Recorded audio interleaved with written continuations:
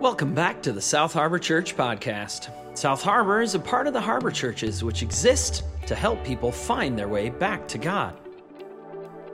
This week, we're pushing pause for just a couple weeks on our series on location to take a look with some more depth at Palm Sunday and the resurrection next week at Easter Sunday. As always, for more information about how you can become a part of the South Harbor Church community, stick around after the message. And now, let's head over to Pastor Tiara as she brings us a message on Palm Sunday.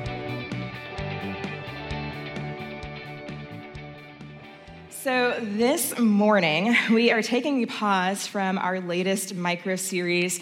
I believe it's called On Location, and we are basically trudging through. Those micro-series are kind of our attempt to mark time as we move through the entire Gospel of Matthew. If you've been around for a while, I'm guessing most of you have been around for the last several months, you know that we've been moving through the Gospel of Matthew, the story of Jesus' life as told by the least likely disciple, Matthew. And we finally, after literally several months moving through the Gospel of Matthew, got a chance to meet Matthew last week. And Matthew, as we meet him, is a tax collector sitting in a tax booth collecting taxes on behalf of the Roman Empire that is currently occupying Judea, Jerusalem, God's people's land. And he is taking taxes from God's people to give to Rome. He's considered a traitor. And last week, we watched Jesus walk right up to him in his tax booth. Right up to him and call him to follow him. And Matthew does. He leaves everything behind and he follows Jesus. As Matthew tells his story, it's really beautiful to read in the Greek because as he tells his story, he says that Jesus literally raises him from the dead. He uses the same word to describe Jesus' call of him into mission with him as he uses to describe what Jesus does on the third day, that it raises him up to life, which is absolutely breathtaking, that he was just waiting on that invitation, waiting on that phone call to be called into something bigger than himself. And so last week, Reverend Tim very eloquently introduced us to Matthew and a number of other things that Jesus did. And so this week, we're taking a pause from the book of Matthew because it is Holy Week. It's Holy Week, and during Holy Week, we take a look at the final days of Jesus' life, the final days and the final moments of Jesus' earthly life. And so we mark Holy Week in a number of different ways. On Thursday, for those of you who have not heard about this yet, we are hosting our Maundy Thursday service, but because no one knows what Maundy means anymore, we're calling it Holy Thursday. So our Holy Thursday service on Thursday at 6 o'clock p.m. here at South Harbor. And we'll take a look at Jesus' final meal with his disciples. And then today is Palm Sunday. And on Palm Sunday, we take a look at Jesus' triumphal entrance into the city of Jerusalem. This is a story that some of you have heard before. Maybe it's a new story for some of you who have not read the story before, but it comes up in all four of our Gospels. And there's a lot going on in this story. There's a lot of layers in this story. There's a lot of history in this story, some of which we'll get into today. And parts of it might feel odd and peculiar to us because there's a lot kind of coming together. There's a lot clashing together in this story. And yet, even as odd and peculiar as this story might feel to us in 2022 in America, as odd as that story might feel, it's also at its core a story about hopes and prayers and expectations. It's a story about what it feels like to be human in some of the biggest moments of life and the smallest moments of life. It's a story about the very real things that happen to very real people that are recorded in our Bibles. It's a story about what happens when tragedy strikes, not just out there, but in here, and not just in here, but in here. And it's a story about what we believe God is doing in all of it. And so if you have your Bibles, you can turn with me to John chapter 12. We're going to pick up in verse 12, which begins this way. Now the next day, the great crowd that had come for the festival heard that Jesus was on his way to Jerusalem. And they took palm branches and went out to meet him, shouting, "Hosanna! Blessed is he who comes in the name of the Lord. Blessed is the King of Israel." So I will pause there for just a hot second because there's a lot happening in these two verses, a ton happening in these two verses. Most of our story happens in these two verses. So the people are on their way to something. What are they on their way to? A festival. Which festival? Passover, yeah. A lot of John's gospel takes place around festivals and feasts, and Passover is one of those festivals that he marks on a regular basis. Passover is the spring festival that is at the heart of Jewish life, still is at the heart of Jewish life. It is a pilgrimage festival, meaning that people travel from all over Jerusalem, the countryside, to this festival, but also not just in the city. It's not just people in West Michigan who travel over to maybe the denominational building. It's people from all over the ancient world. They travel to Jerusalem to mark this festival. And Passover is the celebration of the time when God rescued his people quite miraculously from slavery in Egypt.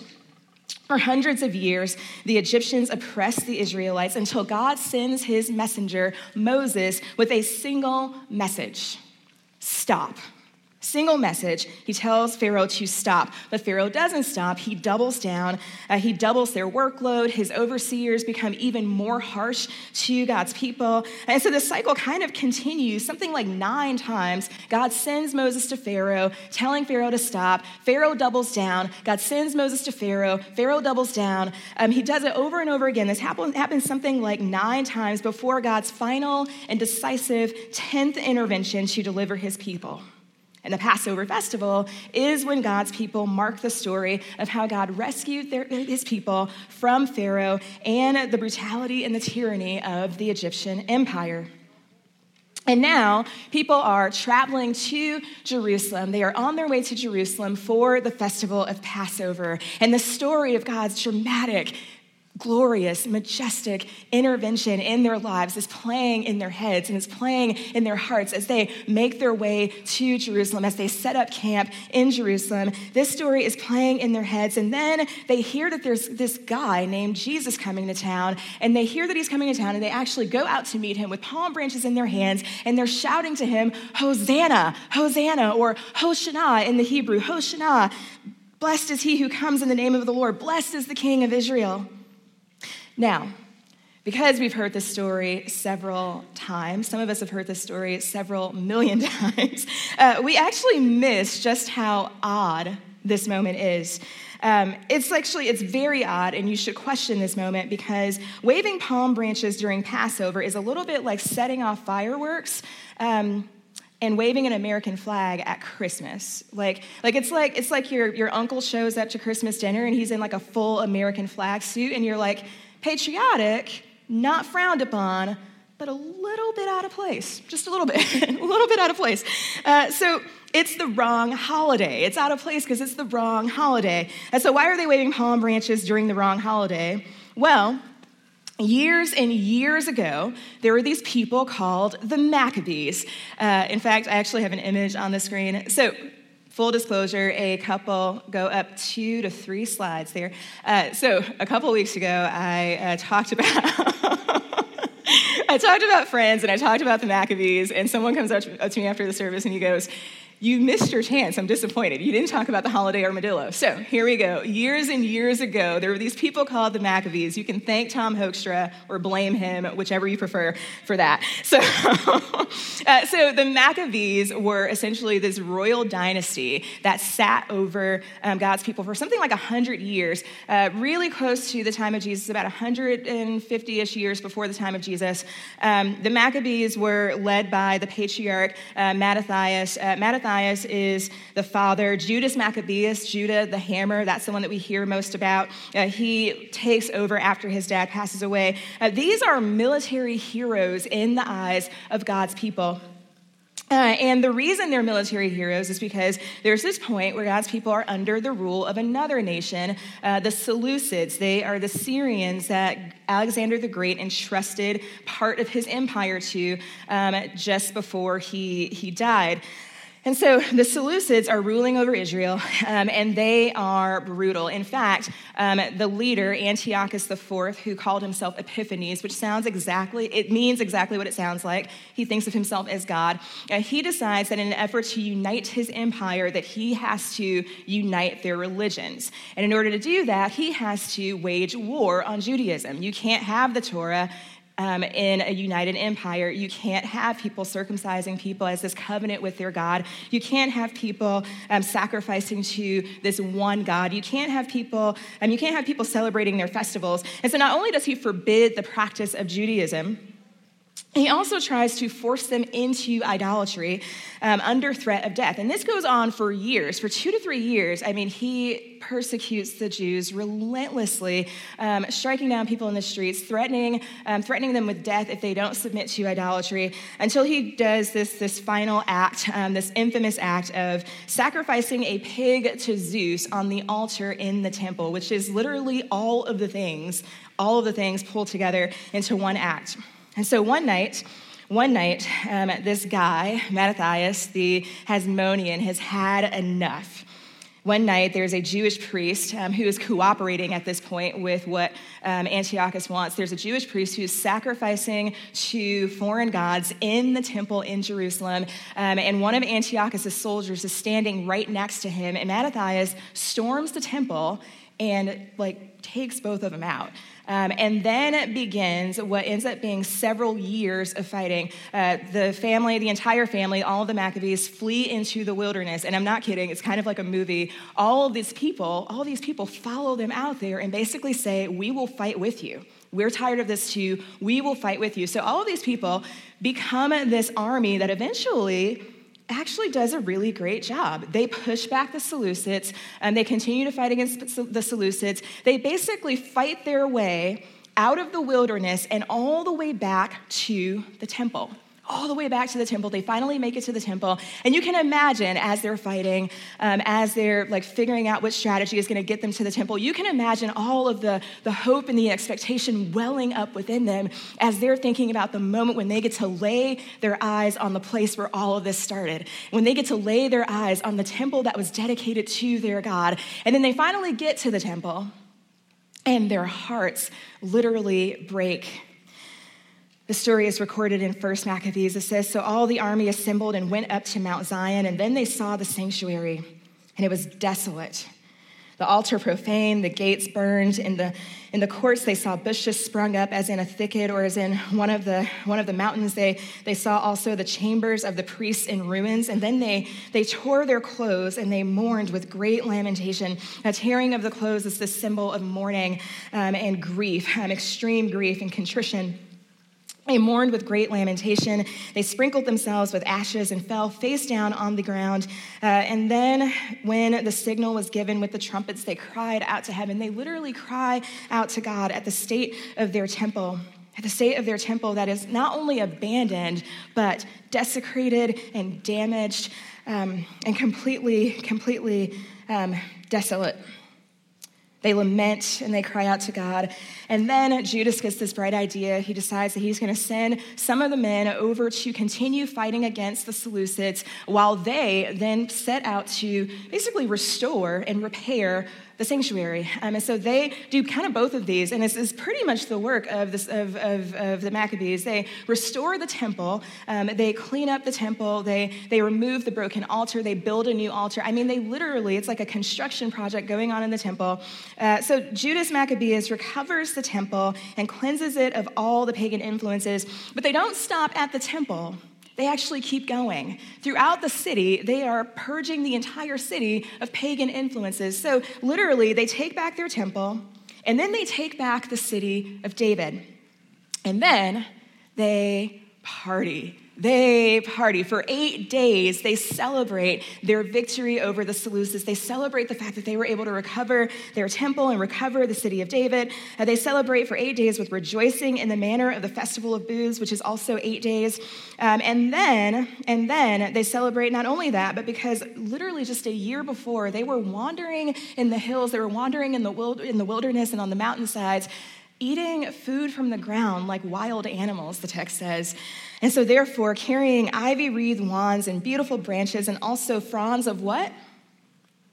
Fronds of palm. They offer thanksgiving to God who had given them success to the purifying of his own holy place.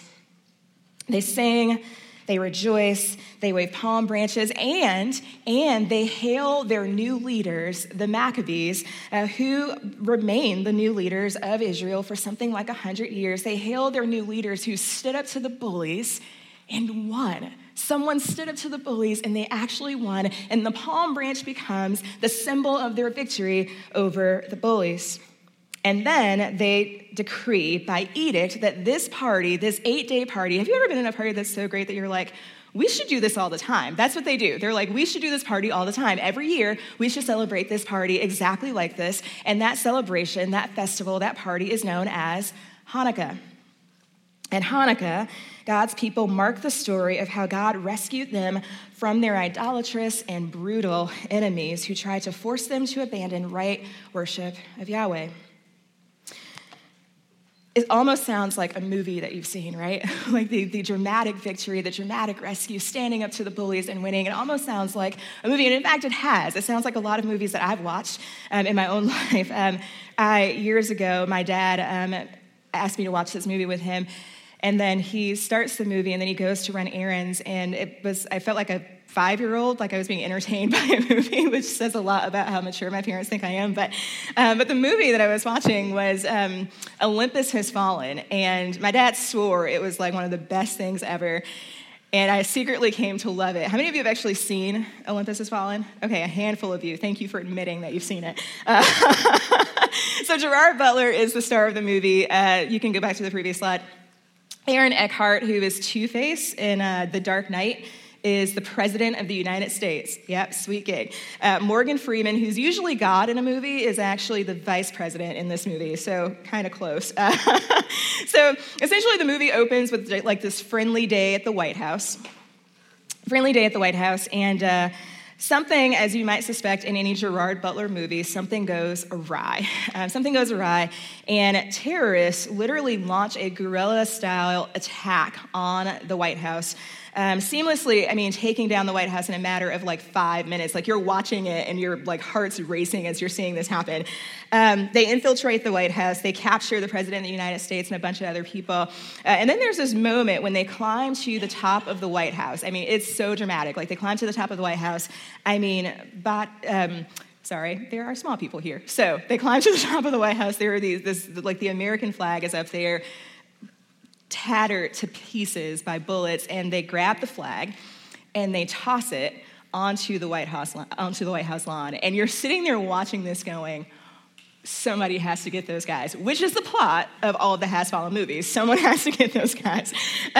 So admittedly, I started watching the movie and I'm like, okay, Dad, what is this? And then eventually I came to love the movie because it was one that we watched on a regular basis.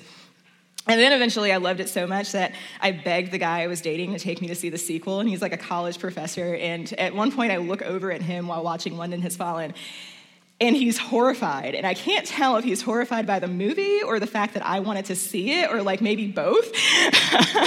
Didn't work out. So anyway, this is it's a great way to weed out a guy. Either talk about sin on a date or apparently go see a Gerard Butler movie. So throughout a movie like this, as it's playing out, it's meant to capture your emotions. It's meant to tap into something in you that gets really mad about injustice, gets really mad about people, and not just injustice, but like there are certain things that matter to us, certain things that are precious to us. We're Protestants, and so the way that we are with like physical buildings is just a little bit different than the ancient world. But for us, some of those places that are almost sacred might be like the White House. And so think about the way that you might feel watching someone toss the American flag off of the White House onto the lawn.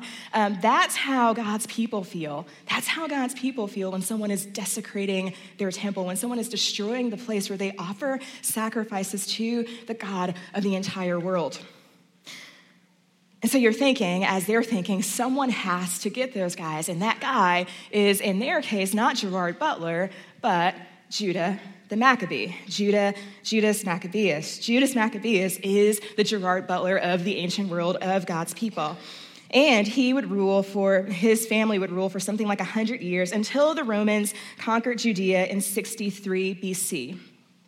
So imagine this, for 100 years, they maintain independence. For 100 years, they fight against the Seleucids. For 100 years, they actually managed to push their borders back to the time of David and Solomon. Like, that's a really big deal for a rogue army that becomes the military of a nation. Really, really big deal, only for the Romans to basically take the city in 63 BC, and they take the city, and this breaks the heart of the people. There's a book called the Psalms of Solomon. It's not the Song of Solomon, a very different book. Psalms of Solomon are essentially a bunch of psalms lamenting the Romans taking the city of Jerusalem, and it literally opens, I'm not kidding, the first line in the psalm is, I remember the sound of the trumpets alerting us to flee for our lives. Like, it's devastating for God's people when this happens. And so once again, they find themselves under the rule of another nation. And then a few decades later, this guy shows up. This guy shows up out of nowhere. And literally a few decades later, he's teaching people on the mountainside like Moses. He's making bread that can feed thousands of people like Moses. He's healing people like Elisha. Like, he actually raises someone from the dead like Elijah. He is even cleansing the temple. One of his first signs is cleansing the temple. Like who? Judas Maccabeus. He cleanses the temple. And so people are thinking, this must be the Messiah that God is sending. This is our Gerard Butler. This is happening, people. This moment is finally coming. This is the person who's going to rescue us from our oppressors, who's going to rescue us from the Romans. And as people do in small towns, they talk. And so all of the people who are there for all of his miracles, they begin to talk. And all the people who are coming into Jerusalem for the Passover festival, they start to hear the news of this Jesus character and all the things that he's doing and all the signs and the miracles that he's performing. And they begin to wonder what could be next, what could be happening right now for Jerusalem. Their liberation is what they assume. And so they go out to meet him, not only because they're greeting him as a fellow traveler coming for the Passover, but they go to greet him with palm branches, and they wave the palm branches as he's coming into the city, and they begin to shout over him, Hosanna, which means literally save us now in the Hebrew. Hosanna, blessed is he who comes in the name of the Lord. Blessed is the King of Israel. They shout over him. People shout the words to the psalm that they would sing on their way to Jerusalem for Passover, that they would sing in the temple, that the choir would sing over them in the temple every morning during the Passover festival. These words from Psalm 118, Lord, save us, they would sing. Lord, grant us success. Blessed is he who comes in the name of the Lord. From the house of the Lord we bless you. The Lord is God, and he has made his light shine upon us. With bows in hand, join in the festal procession up to the horns of the altar. Beautiful psalm. But do you notice what's different? Do you notice what's different between the psalm that was sung over them in the temple that they would sing on their way up and then the words that they sing over Jesus? They add a line. And the line is, blessed is the King of Israel. Blessed is the King of Israel. They add this line, blessed is the King of Israel. I was reading a commentary from Thomas Aquinas, who is probably almost 1,000 years before our time, and I'm like, there's probably not going to be anything useful in this commentary that's going to help me with a sermon for 2 weeks from now.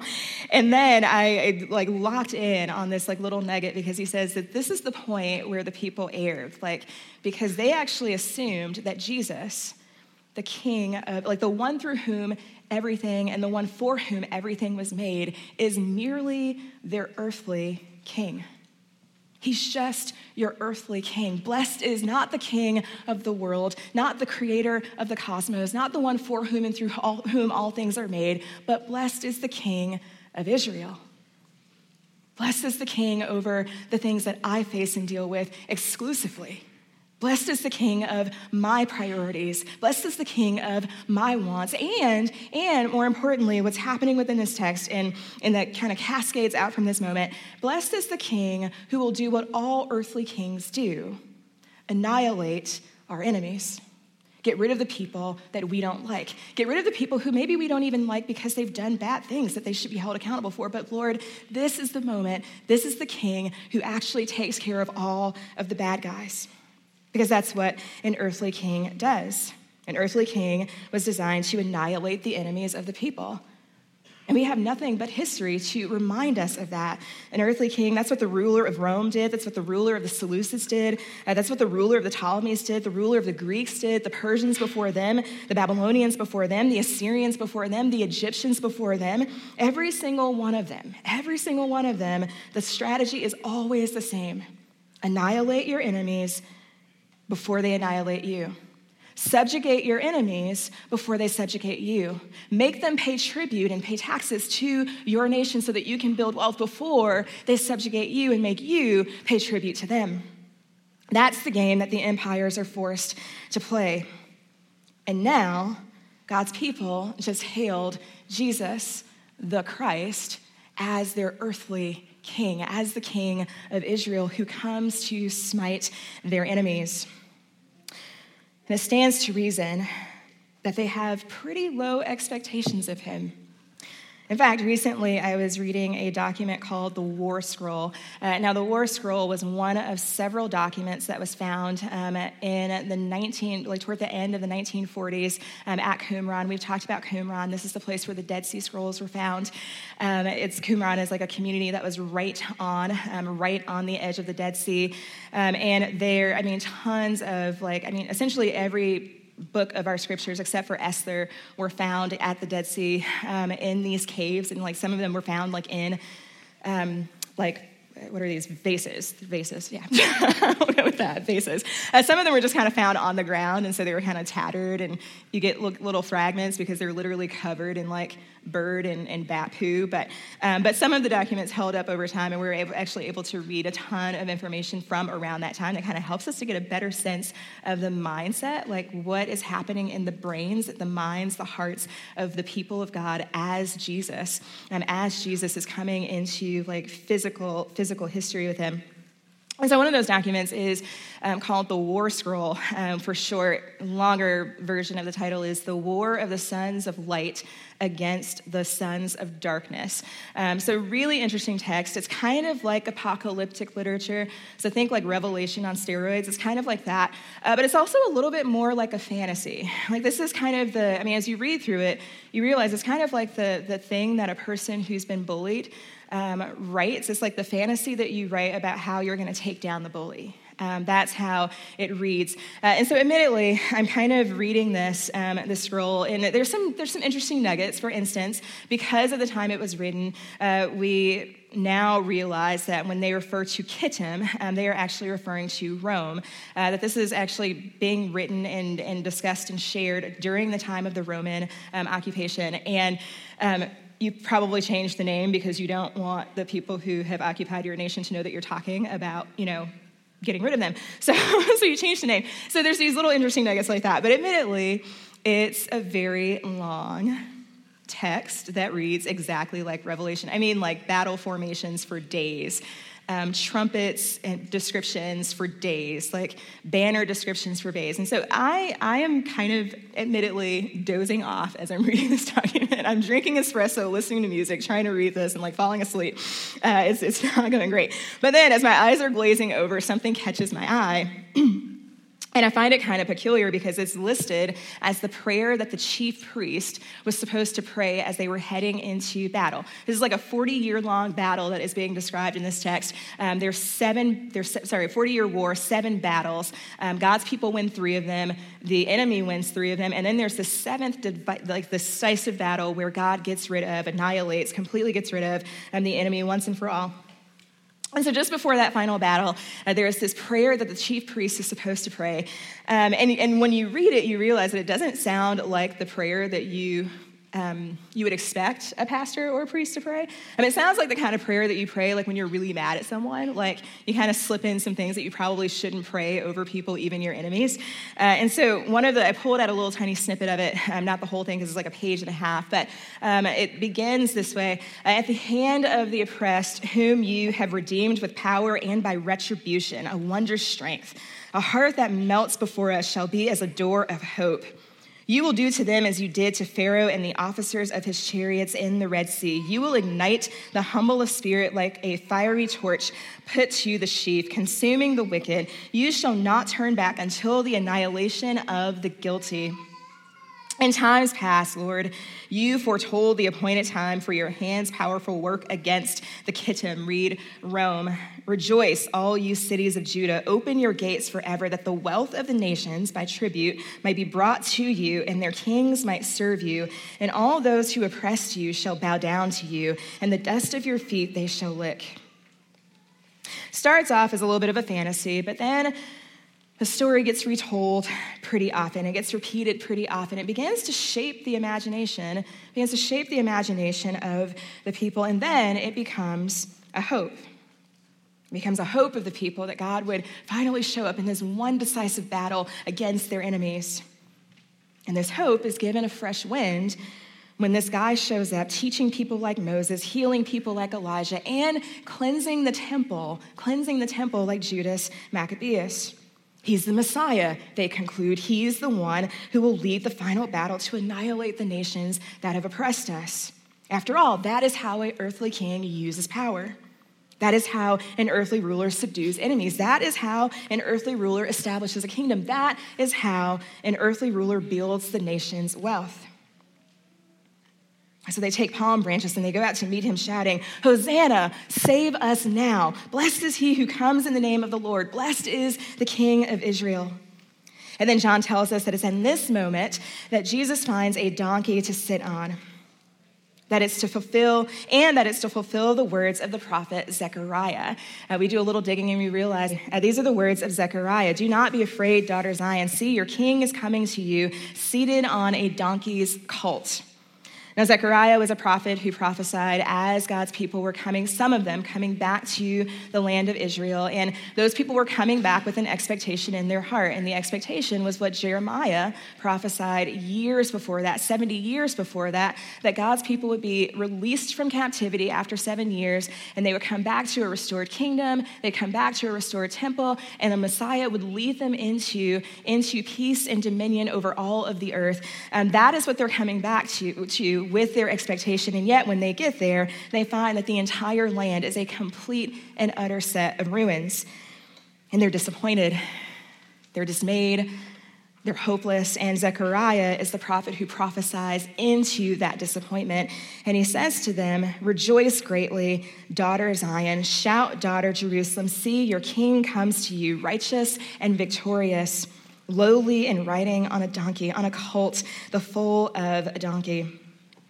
Zechariah prophesies the coming of a Messiah, but the Messiah is a humble king riding in on a donkey. Now, notice the imagery here. A donkey is not a majestic animal. It's kind of clunky and uncoordinated.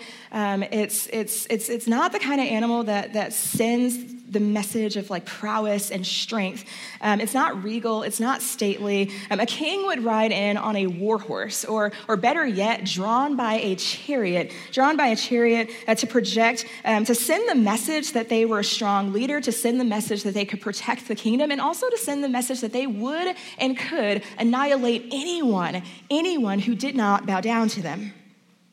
But Israel's king, Israel's Messiah, comes riding on a donkey, a symbol of peace and humility and gentleness and compassion, signaling that he will use his power and strength to heal and transform and restore. Not just Israel, but all of the nations. In fact, Zechariah continues, I will take away the chariots from Ephraim and the war horses from Jerusalem, and the battle bow will be broken, and he, this Messiah, will proclaim peace to the nations. His rule somehow, without the instruments of war, his rule will somehow extend from sea to sea and from the river to the ends of the earth. Your king comes to you in peace and gentleness. And rather than ramping up the war with the Romans or the latest empire to occupy the land, rather than ramping up the war, he destroys the war horses and the chariots and the battle bows.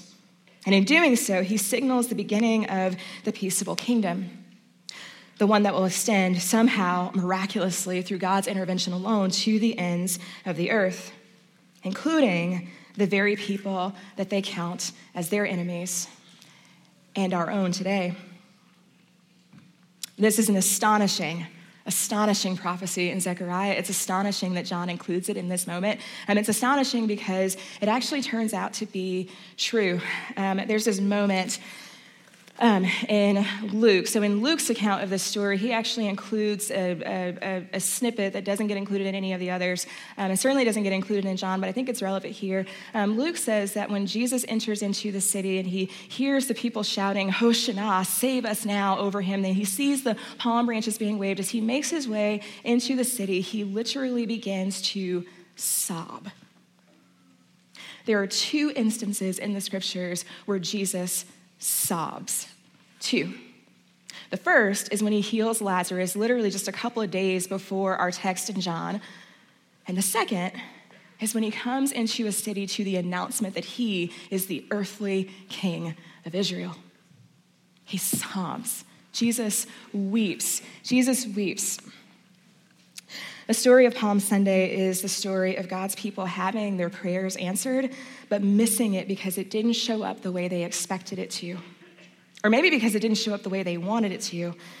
They got stuck on what it was supposed to look like, total destruction of other people. They got stuck on what it used to look like, maybe a Davidic monarchy, taking tribute from other nations to build their own wealth. And as a result, they missed the very salvation that they were cheering for exuberantly as Jesus entered the city.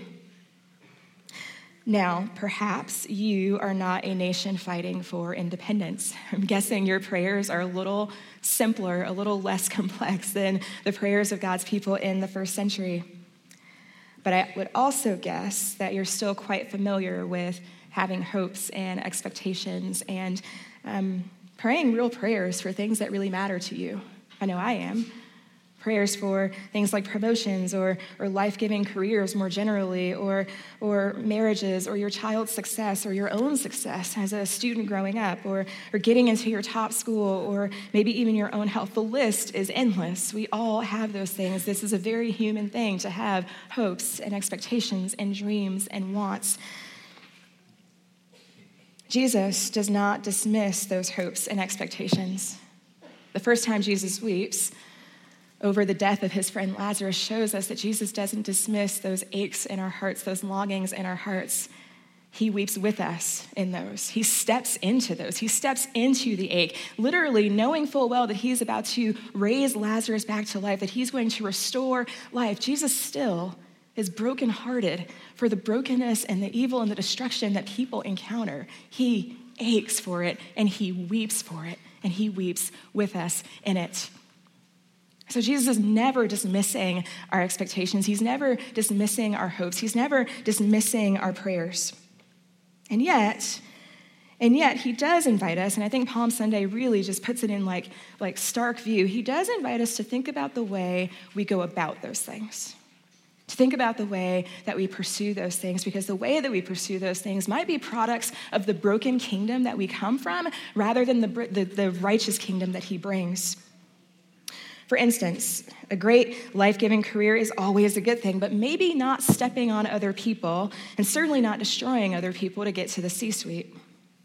A great relationship with the person that you'll eventually marry is always a great thing, but maybe not to the point of compromising to secure or keep said relationship.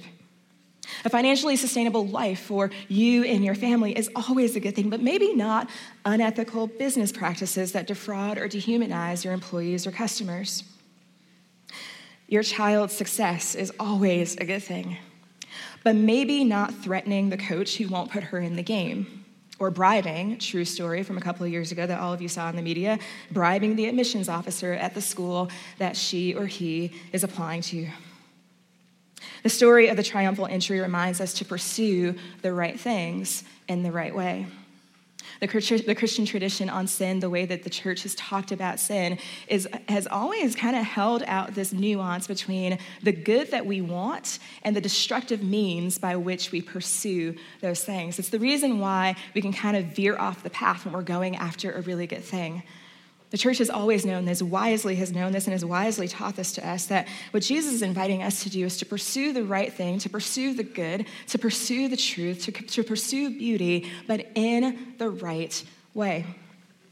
In the right way. And to do that, Jesus says we have to put down the war horses and the chariots and the battle bows. Now, hear me very carefully as I say that. What Jesus is saying, what the text is saying, as we live in this really complicated world in which all the things happen all the time, what Jesus is saying is we have to put down the tactics of a broken kingdom.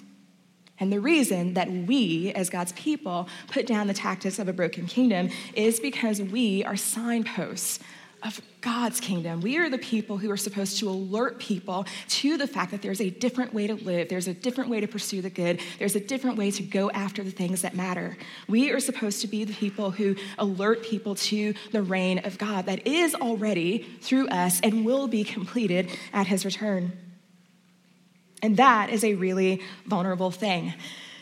A really vulnerable thing, about as vulnerable as taking away your war horses and chariots and battle bows in the middle of a war-torn nation that sits between highly militarized nations that are always fighting over it, through it, and against it. Unbelievably vulnerable. And that's kind of the point. That's kind of the point. Because that is where the growth into the image of Christ takes shape. Not when the pressure's off and everything's fine and everything's peaceful, but precisely in the moments that feel like the crucible of life, in the moments that are the hardest moments to make the right decision, the hardest moment to do the right thing in the right way. And yet, if we are to be the kind of people who call ourselves disciples and followers of that king, if we are to be the kinds of people who are shaped into the image of that king, if we are to be the kind of people who model what it looks like to follow after that king, then that is precisely what we are called to do.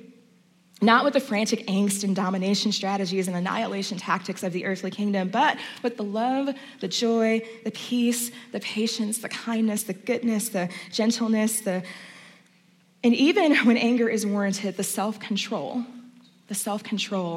of God's kingdom. This is the kingdom that our king goes to the cross for. This is the kingdom that our king dies for. This is the kingdom that is bigger than all of the other earthly kingdoms. It's the kingdom that's bigger than our perceptions of who's in and who's out. It's bigger than our fantasies of crushing our enemies. And it's bigger than even our expectations of what God is able to do in even the most tragic events that rip through our lives and our communities. And it's not just bigger. If history is any indication, like Jesus' prophetic words in Luke 19 as he weeps over the city, it's not just bigger, it's better. It's better.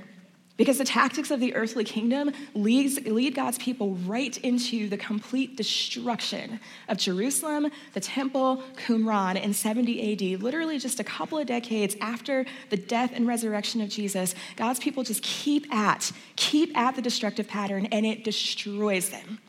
It destroys them. And when you look at the carnage of 70 AD, when you look at that, Qumran, I think, is at 68 AD. When you look at the destruction that happens over the land and to the people, they literally have to flee to the hills to get away from the Romans. When you see that, you're kind of left. History literally just teaches us that God's way really was better. It really was more transformative. It really was more restorative than anything that we would have come up with on our own. And on Palm Sunday, that is what we hold in our hearts, and that is the truth that we allow to transform us. Would you pray with me? Heavenly Father, we are so grateful that you are the King who steps into the aches of our hearts and the longings of our lives. But Lord, we also thank you that you are the King of all of creation who is bigger than all of those things. We thank you that you did not allow us to settle for the sin and the brokenness and the death that wreaks havoc on creation and us, and that you are setting out to restore. And even though we don't always understand your strategies for restoration, even though we don't understand how our lives always play into it, Lord, we are so immensely grateful that you settle for nothing less than the full peace, the full shalom of all of creation in relationship with you and one another. And so, Lord, make us instruments of your restoration, your healing, your transformation, rather than instruments of vengeance and death. Help us to be the kinds of people who alert the path to something different, something truly majestic, something truly worth hailing you over and praising you for. It is in the name of Jesus Christ that we lift up all the things that we pray for, all the things that are Some of the things that we just don't even have words for because they're just so painful that we can't even talk about them to other people, but that you know about. The things that are, as Paul says, are in our hearts as groanings, Lord, without words. We lift up all of those things to you, and we thank you for the way that you are already stepping into them, even if we don't see it. And we thank you for the way that over the course of this week, as we mark Holy Week, that you show us exactly your answer to sin and death and evil and brokenness. It's a decisive no to all of those things and a yes to life and life in abundance, to peace and peace in abundance, and to joy and delight in you. In the name of Jesus Christ, we all pray. Amen. As we've said so many times before, we just want to say thanks for spending a little time with us. For more information about how you can become a part of the South Harbor Church community, visit us on the web at www.southharbor.org. You can find us on Facebook and Instagram at South Harbor Church. And on Sundays at 10 a.m., you can find our services streamed live on our Facebook page. And so once again, from all of us here at South Harbor Church and the Harbor Churches, we want to wish you a blessed week.